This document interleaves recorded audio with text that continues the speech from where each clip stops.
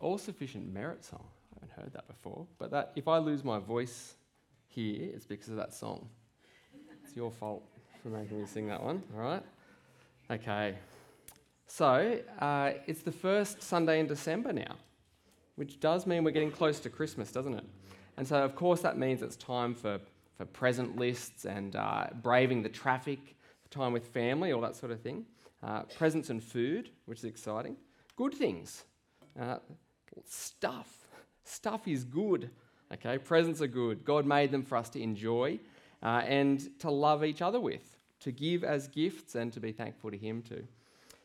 I've been teaching my kids their whole lives, actually, if they want something, anything at all, they can ask God for it. So if they want a Lamborghini, they can ask. Mum and Dad can't give it to you, okay? You can ask God. He's the one who can give it to you. But also God's good and wise, much more than Mum and Dad. So He'll only give you something if that's what's best for you. So my littlest boy, who's 5, for about a month, he would reliably pray to God. He'd finish his prayer time saying, "And God, please make me the strongest person in the whole world, unless that wouldn't be good for me." And then he'd pop his 2 little fingers in his mouth and go to sleep. Okay, it was very cute. God's the one who gives us everything. So James 1:17, every good and perfect gift is from above, coming down from the Father of lights. God is the true Father Christmas, really. And so those gifts that we give and receive are actually from God, truly. Even so, stuff, we know this, stuff isn't the point of Christmas, stuff. But I think the danger for us here on the Central Coast isn't thinking that it's about the presents. Our danger is actually thinking that Christmas is about family. That's the risk for us. Presents and food are just a way for us to enjoy family, really, as our excuse. But family isn't the point of Christmas. It's not family-mas, is it? So what I want to do with you this morning is just to help you keep appreciating the glory of Christmas being about Christ. That's what I want to do. I don't want to take away your presents from you. I don't want to take away your family or stop you from enjoying them.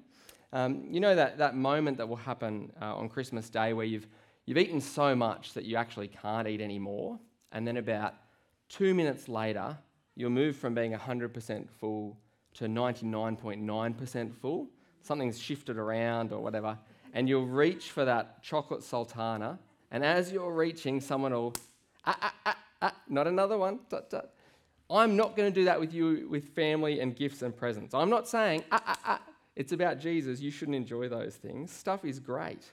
But what I want to do is load you up at that moment with a big present on your lap so that you're distracted and you're not so worried about those other things.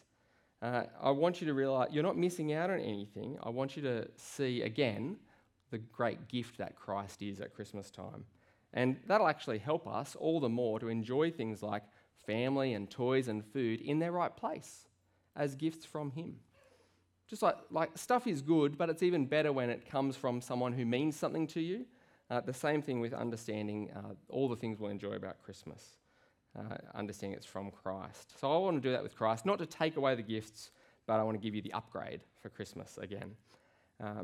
The problem for us is that Christ is a bit of a mystery, because he's not like the Christmas ham that you can poke and touch and prod and figure out. And unlike family, we can't ask him the questions face to face. He's a bit mysterious for us. And so I want to actually come at this from a bit of a different angle.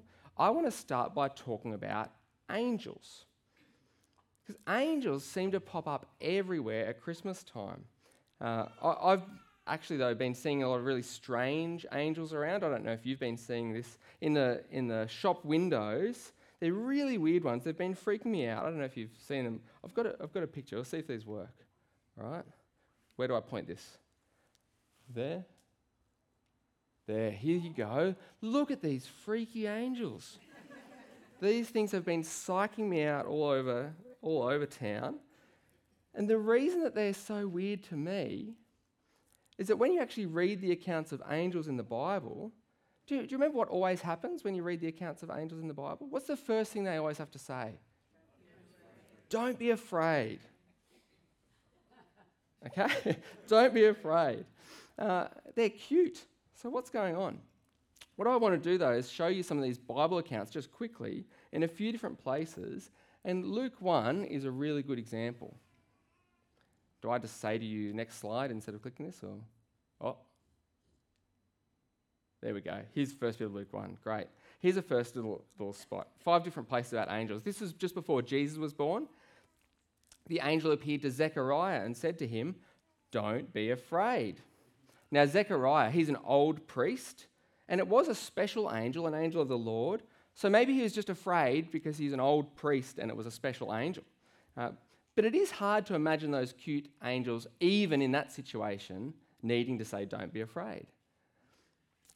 Just a little bit later in Luke 1, the angel Gabriel comes to Mary when she was just a teenager, and he says to her, "Greetings, O favoured one, the Lord is with you." But she was greatly troubled at the saying and tried to discern what sort of greeting it might be. And the angel said to her, "Don't be afraid." Now again, it could just be the old priests and the teenage girls that are afraid of angels, but the next chapter, Luke 2, shows us that it's the farmers as well. You see the angel speaking to the shepherds here.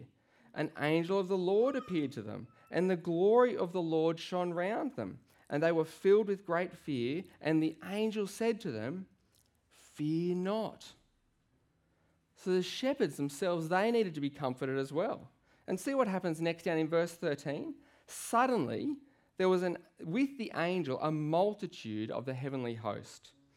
Now, when you're thinking family Christmas time and hosts, you're thinking about who's doing the meal planning, who's making the beds, that sort of thing. But the word means army. That's what a host is. A host is an army. This is a multitude of the heavenly army. Angels are enlisted. They're often delivering important messages about peace, or the news of the resurrection of the King in Matthew 28. This is where Mary Magdalene went to visit Jesus' tomb, and an angel caused this massive earthquake, and then an angel of the Lord descended from heaven and came and rolled back the stone and sat on it. His appearance was like lightning, his clothing white as snow. And for fear of him, guards trembled and became like dead men. But the angel said to the women, "Do not be afraid, for I know that you seek Jesus who was crucified. He is not here, for he has risen," as he said. You see the description of the angels there. It's not chubby cheeks and cute little baby angels. He rolls back this massive stone using an earthquake, and the soldiers guarding the tomb pass out as if dead. Okay? The women are still afraid even after he's told them that he comes in peace. Down in verse 8 there, they departed quickly from the tomb with fear and great joy to go and tell the disciples. Last one from Acts 10 now. This is about Cornelius. About the 9th hour of the day, he clearly saw in a vision an angel of God come in and say to him, "Cornelius." And he stared at him in terror. "What is it, Lord?" So this guy Cornelius, he's no wuss. He's not an accountant or an engineer or a pastor or someone like that. He's a centurion. He would have had 100 professional heavy infantrymen, legionnaires under his command. This is a guy who knows about armies. He stared at this angel in terror. See, the angels of popular culture, have you ever stared at one of them in terror? Can you imagine a group of them being called an army? Well, real angels, they are equipped to deliver important messages to achieve the purposes of God. They're not cherubs. In fact, angels were so powerful that around the year 700 BC, when Sennacherib was king of Assyria, God sent a single army to defeat a single angel to defeat his army. This angel basically is an army of its own. So that night, the angel of the Lord went out and struck down 185,000 in the camp of the Assyrians. And when people arose early in the morning, behold, these were all dead bodies. If he had an 8-hour window overnight, that's over 6 soldiers killed every second if he didn't take smoko. Okay? Like, he is working hard. Angels are a big deal. Angel toys and decorations, they come out en masse at Christmas time because they're part of the history of Christmas, absolutely. But because they're actually powerful and terrifying, people developed this habit of worshipping them. And that's quite natural, I can imagine. If they're scary, you want to be on their good side, so you work out what to do. But they're also mystical and confusing. So angel worship was a real issue back in those first centuries after Christ. In fact, even the people who had seen Jesus and seen him risen from the dead needed help to learn not to worship angels. So this is John. In Revelation 19, the apostle, the angel tells him some good news, and he said, "Then I fell down at his feet to worship him. But he said to me, 'You must not do that. I am a fellow servant with you and your brothers who hold the testimony of Jesus. Worship God.'" It's a very human thing to be drawn to worship the supernatural, angels. But they know, and we should, that we shouldn't worship them. We should only worship God. Nowadays, people still have all kinds of superstitious ideas about angels. Some people pray to angels. Some people have pictures of angels in their home, and not just at Christmas time. Some people just really love angels. But the problem is that just like stuff and family, angels can get in the way of what Christmas is really about. It's such a problem that one book of the Bible was written to deal with it, the book of Hebrews that we've just had read out, especially the first chapter or two. And the way that God fixes people's problems with angels, it's not by saying that angels are bad, but by showing us that Christ is so much more impressive. It's a bit of a, if you thought angels were good, wait till you see Christ sort of approach. And remember, I'm not snatching the Christmas food away from you. I'm not giving you a little slap on the wrist. I'm showing you that Christ is more glorious so that you'd be satisfied by him. And you can enjoy those things rightly as gifts from Christ. So what I want to do with you now, I want to get you to imagine little baby Jesus. Now, you've got to imagine going back in time because he's not a little baby anymore at all. But imagine looking at the little baby in the manger wrapped up in cloths. And what I want to do is just unwrap these cloths, just one layer at a time, just a little bit at first and a little bit more and then a little bit more. I want to go a little bit deeper each time. And I want to start by looking at something that a 5-year-old could understand. Let's figure that out first. What could a 5-year-old understand about Jesus? And then we'll unwrap another layer. What could a 20-year-old understand? Oops, that's a big layer there. Oh well. And some of the 5-year-old kind of kids around here, you guys might be as smart as the 20-year-olds here anyway, so you might be able to keep up with that as well. And then, well, I'm almost 40. I'll be 40 next year, so I'll give you all I've got and give you what a 40-year-old can understand. And so open up Hebrews once again. I've got mine printed in here. Open up Hebrews 1 once again and keep it open. You guys are Coast Bible Church, so I know you'll be all over this. So while you're flipping there, when you're 5, I think you feel like 40-year-olds know everything. When you're 20, you feel like you know more than the 40-year-olds. And when you're 40, you realise that 20-year-olds have so much potential. And so flip over to Hebrews 1. Doing this kind of thing with Jesus is a big deal. And as we're heading into Christmas, it's worth taking time to reflect on who Christ is, not just today, but over the month to think deeply, especially if you're brand new to the things of Christ. If you're visiting and you're new to Christian things, can I say, if you can figure Jesus out, actually that's a bit of a high bar there, to figure Jesus out. If you can start to understand just a little bit of the magnitude of Christ, the day that happens will turn your life upside down completely. You'll realise that all of reality was fundamentally different to what you'd thought your whole life. The gravity of understanding Christ is incomparable. So whether you've been in church for your whole life, if you've been in church for your whole life, whether that's 5 years, 80 years, there's nothing better to do than spend your time marvelling at Christ, which you know. And so let's do that, and we'll start unwrapping the gift, and we'll start first with the layer for 5-year-olds. So the first layer of knowing Jesus is that he's the King, God's Son. See it there in Hebrews 1, just the first verse and a half. Long ago, at many times and in many ways, God spoke to our fathers by the prophets, but in these last days he's spoken to us by his Son, whom he appointed the heir of all things. Jesus is God's Son. And that means he is the heir of all things. Everything God owns, the Son owns. You can see it from verse 3, halfway through verse 3 as well. After making purification for sins, he sat down at the right hand of the Majesty on high, having become as much superior to angels as the name he has inherited is more excellent than theirs. Sitting at God's right hand is a special privilege. It's just for God's Son. All of God's authority and power the Son has, which means he's superior to angels. God owns the angels, and the Son is the heir of everything, so he owns the angels as well. He sits above the angels at God's right hand. Just like sons inherit their dad's names, their last names, this Son has inherited the highest name from God. This really is where the comparison with angels starts. Look at verse 5, where he starts to explain how superior the Son is to the angels. Verse 5, "For to which of the angels did God ever say, 'You are my Son, today I have begotten you'? Or again, 'I will be to him a father, and he shall be to me a son'?" Those two quotes are from the Old Testament, and they're about Israel's kings. The first one's from Psalm 2.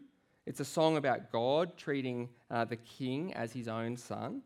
And the same for the second one, 2 Samuel 7, where God promised that Israel's greatest king, David, that his descendants would be his sons. Okay, that's what God's promised back there in the Old Testament. Jesus is better than the angels because he's God's king, God's Son. His throne is above the angels and he rules over them. Look right down at the end of the chapter in verses 13 and 14. From verse 13 there, "And to which of the angels has he ever said, 'Sit at my right hand until I make an enemies a footstool for your feet'? Are they not all ministering spirits sent out to serve for the sake of those who are to inherit salvation?" See, Christ is so much better than the angels because he's the king, he's God's Son. It's such a normal thing for us to think about family resemblance, like father, like son. That's a normal thing for us. In my family, I've got 2 sons and a daughter, and funnily enough, my daughter is probably the one that I have the most obvious similarities with. She loves to point out to me that she can eat anything just like I can, any amount of anything as well. She says because she's got a belly just like mine. Thanks, that's great. If mum gets a whiff of deep fried chips, she'll start to feel a bit nauseous, and the boys are similar. But Hazel and I could eat forever. What a great thing to inherit from your dad. This son, though, in Hebrews, is like his dad in a different way to that. He doesn't have his dad's belly. He has his dad's authority. God is the boss, so the Son is the boss. God rules everything like a king, and so the Son rules everything as the king. Imagine if I made a little Lego world for my kids. I could make a little Lego world and set it up however I want, with cities and farms and the Lego people that I put in there. Because I made it, I'm the boss. I get to decide. And then I could get one of my kids and I could say, "This is your world. I made it for you. And this little man here, that's you. He's the king. You go put him on the throne. You go boss those angels around," or whatever it is that you want to do. It would all be his. Jesus' relationship to God and to the world is like that. He's God's Son, so he's king over everything, the heir of all things at the right hand of the Majesty on high, superior to the angels because of his name. The angels are just servants for our sake. So how do you treat a king, a real king? Well, obviously, obedience is one of the ways you should treat a king. And if he's a good king, you treat him with obedience and trust as well. But Jesus is God's king, and so obey him with everything you have. You can trust him absolutely. You really can trust Jesus. Whether you're 5 or 105, he's strong, he is good, he always does what is right. You can pray to him about everything. He's the king who loves you. If you can grasp as an adult what a 5-year-old can grasp about King Jesus, it will completely change your life. Okay, are you ready to unwrap another layer now? Is there anything I need to clarify before we go a layer deeper? Great. So we're about to go 15 years deeper. I know the 80-year-olds are saying it's just scratching the surface, 15 years. But all right, second layer. The second layer of knowing Jesus is that he is God himself. Jesus is God himself. Not a God, but the God. God himself.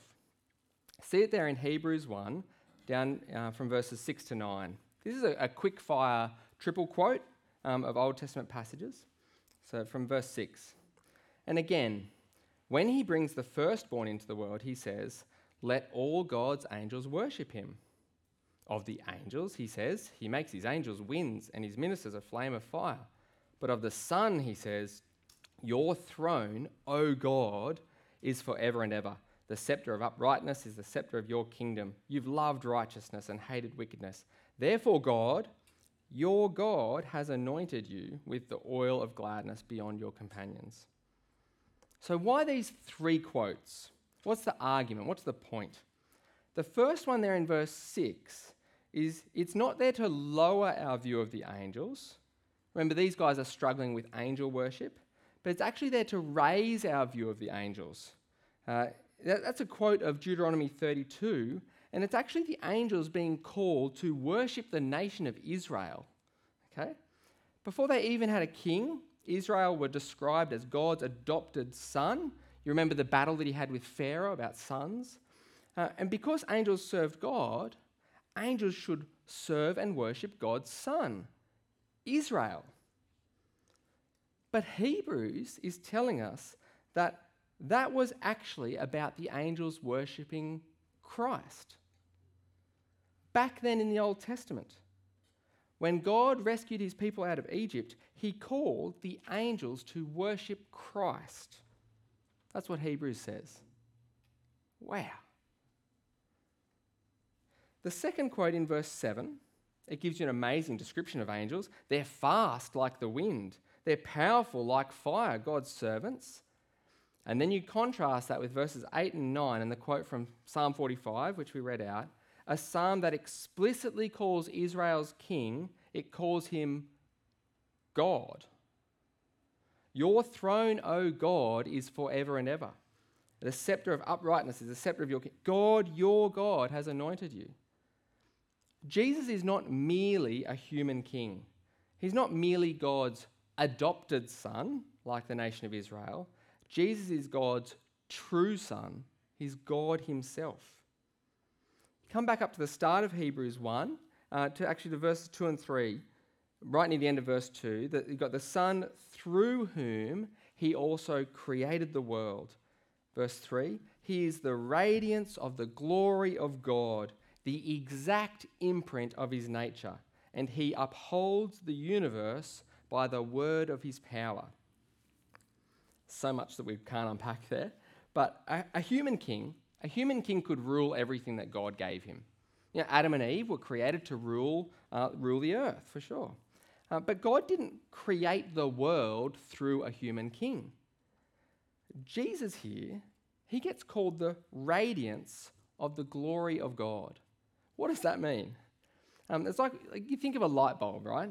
And we're very comfortable with calling the light bulb and the light that comes out of the light bulb, we call them both the light. That's a very natural thing for us to do language-wise. Turn on the lights means turn on the light bulbs and turn on the lights that come out.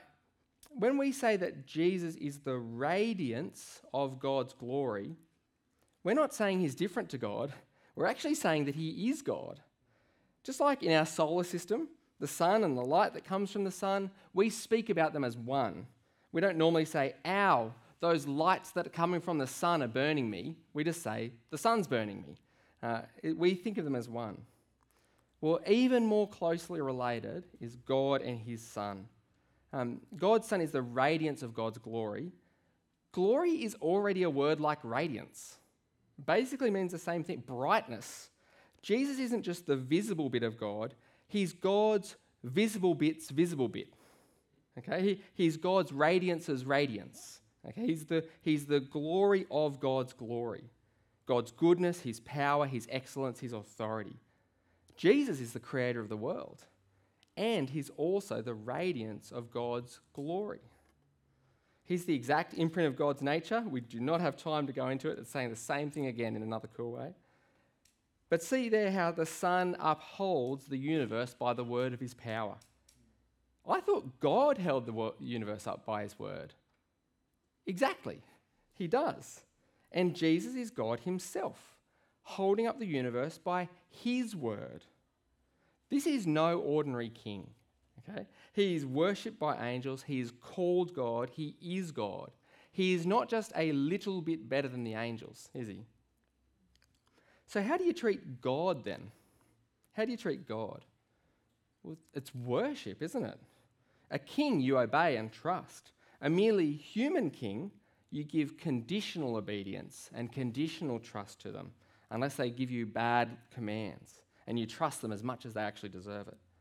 But when that king is God, you obey him unconditionally. Trust him unconditionally. It's called worship. He made you. He gives life. Don't worship angels. They worship Jesus. So follow their example and worship Jesus as God himself. Now, this is why I think the whole world, by and large, celebrates Christmas.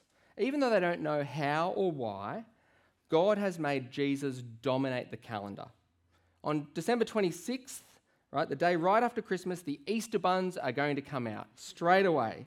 They'll come out, in most people's minds, for materialistic reasons. But you know better. God rules the world and he makes Jesus' enemies, even his enemies, his servants to display his glory in the world.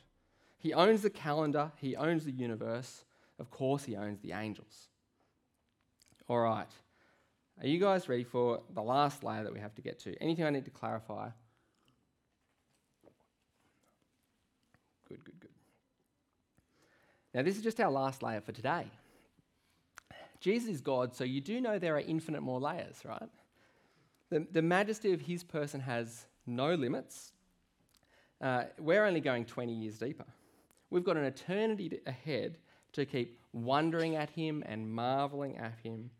So, yeah. And just as an aside, when you're 20, you've been thinking as an adult for 2 years now. When you're 40, which will be me next year, you've been thinking as an adult for 22 years. That's 11 times as long. So technically, I should be next year 22 times as smart as if only that were true. All right. The third layer here is realizing that Jesus is the Lord. There we go. Jesus is the eternal Lord God Almighty. I want to show it to you with something strange about verses 10 to 12. I think I've got this on a slide. Okay, yeah, verse 10. We'll have a look at verse 10. You might have it there as well if it's easier for you. It's just a single Old Testament quote. And you, Lord, this is another thing that's said to the Son. And you, Lord, laid the foundations of the earth in the beginning, and the heavens are the work of your hands. They will perish, but you remain.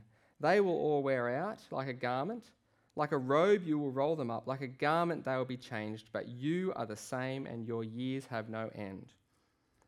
Okay, so what makes this deeper than earlier? Because we've already seen that Jesus is the King, he's God's Son, and we've seen that Jesus is God himself. How does this quote take us a step deeper?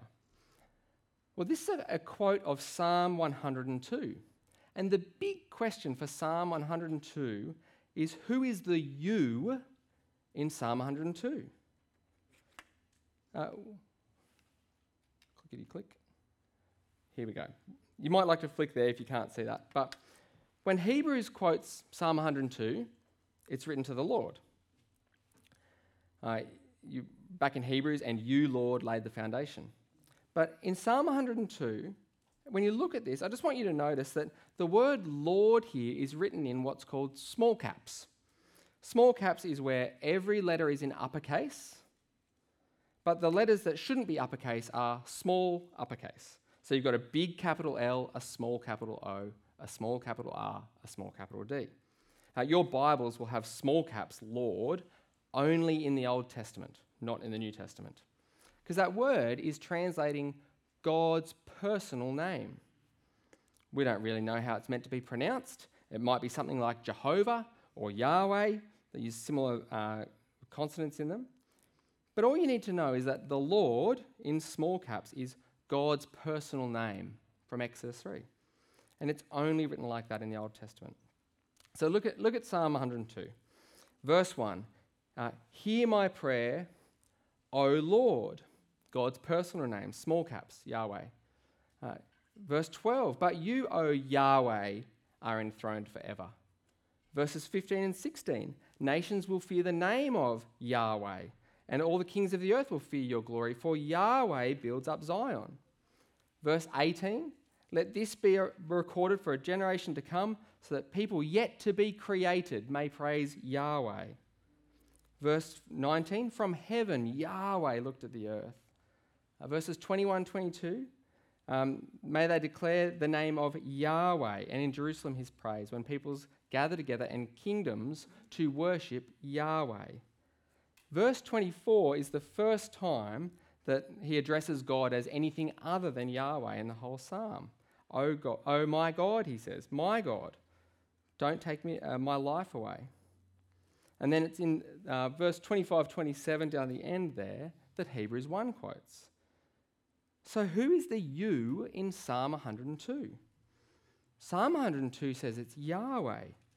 This is the God of the nation of Israel, the Lord of the Old Testament. But Hebrews 1 says it's Jesus. Hebrews 1 says that it's Jesus. Of the Son, he says, you, the Lord, laid the foundation of the earth. Your years will have no end. I'll just pause here and just reflect on how significant this is. Jesus is God's Son, the King. In fact, he is God himself. But most significantly, Jesus is the only God that there is. He is the Lord. He is Yahweh. The Lord of Abraham, Isaac, and Jacob. The Lord of Moses and David and the prophets. The Lord who made the world from nothing and upholds it by his very word. Put this into the context of angel worship. How has Hebrews argued that Jesus is superior to angels? It wasn't by saying that the angels were just cute little babies, Christmas tree decorations, no big deal. No, the angels they're God's angels. They're his servants, fast as the wind and flames of fire. Christ isn't better than the angels because they're nothing special. Christ is better than the angels because there is none greater than him. He is the Lord of the Old and New Testaments. Sometimes we think of the Father, God the Father, as the God of the Old Testament, and then Jesus comes along and he heads off and Pentecost happens and the Spirit comes along. But Jesus, we know Jesus has always been there as the eternal Son, but we often read the Lord or God through the Bible and we think it doesn't mean Son, it only means the Father. But Jesus is the highest one. Along with the Father and the Spirit, of course, they are the same single God. That's why Jesus claimed in John 8, before Abraham was, I am. I am is just another way of Jesus saying, I am the God. I don't depend on anything else for my existence. I just am. I'm the Lord Yahweh. Jesus' lordship is also why Philippians 2 says that his name is above every name in heaven and on earth. God the Father is no greater than God the Son. The Son is the same eternal one as God the Father, God the Lord Almighty. There's no other God. Jesus of Nazareth, who some people think was a good, confused man with a few good proverbs, those people who think that about him, their ongoing existence, every moment of every day, depends on his free decision to keep them existing, sustaining them by his word. The one who made all things, the Lord of the Testaments, he died on a cross to pay for our sins. In fact, as he was being held up by the cross, just ponder this for us, as he's being held up by the cross, right? He was simultaneously willing the cross to exist. The atoms in the nails maintained their integrity as metal, as iron, or whatever they are. Jesus was doing that. He was deciding to make that happen. Jesus held himself on that cross. He keeps the whole of creation from simply ceasing to exist. He's sustaining us right now. Those three layers, he's the King, God's Son, he's God himself, and he is the Lord. You see why they're three layers. They're not three different things. It's not like I've said, he was this tall and he had a beard and he had brown hair. Three independent facts. No, I've given you one fact at three different levels there. We can appreciate Christ at different levels, which is actually a bit of a taste of heaven. There are infinitely more levels to go deeper. And the beautiful thing is that each layer down, it's just more good, more loving, more awesome. There's no point where you dig up something nasty, a little surprise there that you didn't like, that wasn't good. Can I just finish by pointing out three implications for you? The first one is that he is worthy of hard work. No moment of your life is wasted when it's spent getting to know Christ more deeply. It's worth planning out ways to keep chipping away at knowing Christ more. I understand I've got an unfair advantage in this because my job requires that I keep reading, learning, growing. My boss demands it of me. Put that in your calendar, do it. Yours probably doesn't. Maybe some of you that you do. But it's still hard work. Good learning means sitting down at a desk with a book open, with a Bible open, taking notes, thinking. Okay. It won't put calluses on your hands, that's right, absolutely, but it will put muscle on your heart, and it will teach you how to kneel to the King Jesus. Spend your life finding ways to read about Christ. Reading, paying attention to the scriptures, that'll be a key way that you grow. Remember, Jesus is called the Word. If you're not a good reader, get into audiobooks. You read with your ears, okay? And everyone, do this in community, in conversation with one another. The church is this beautiful blessing to help us know Christ more.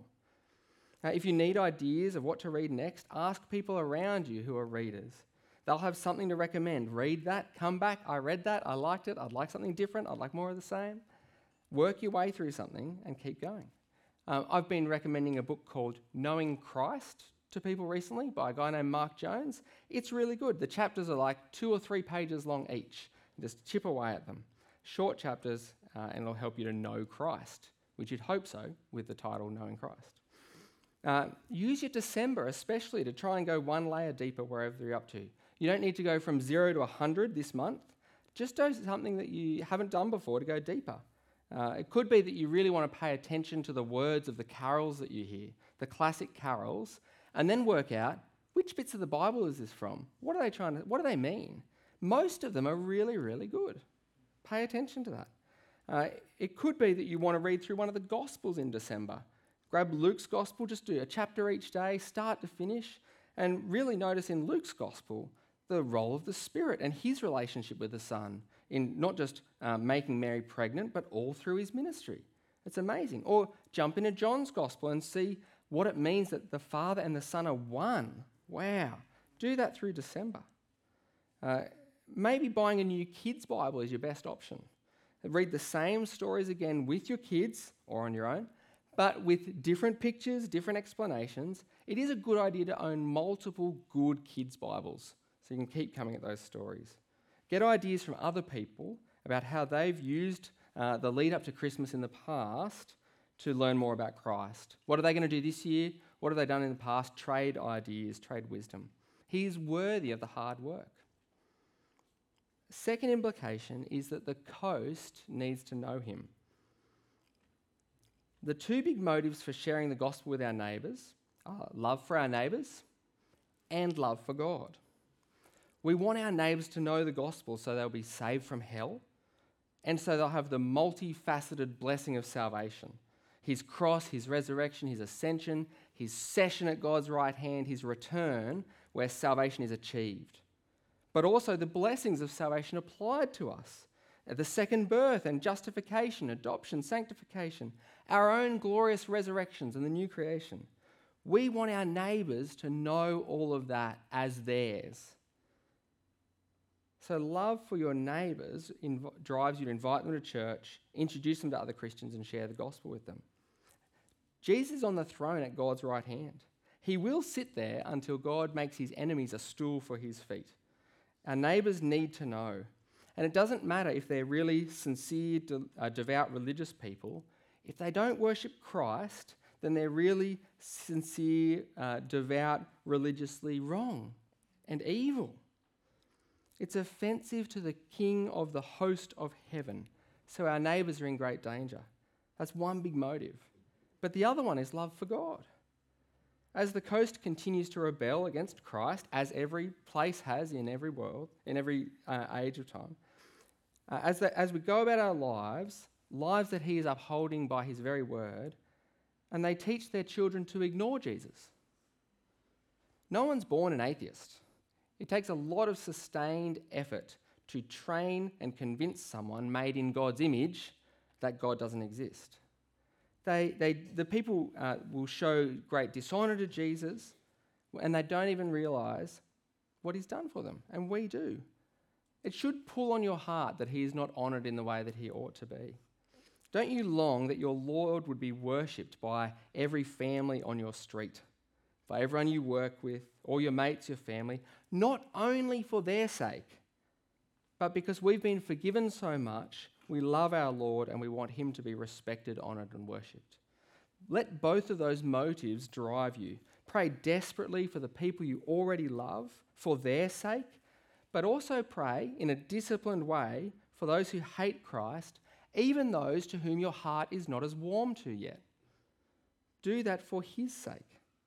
Pray for them for Christ's sake and try to find ways to honour Christ in calling them gently, tenderly, to bow the knee to the King.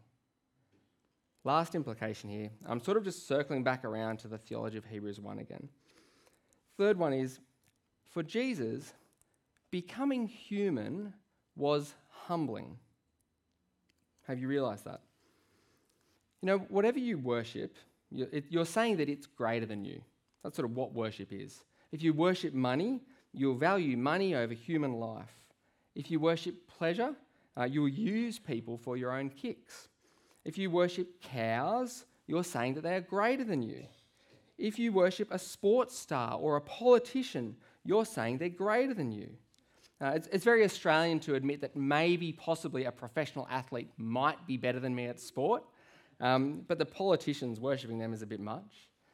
Because worship it's a deliberate self-lowering. That's what you do in worship.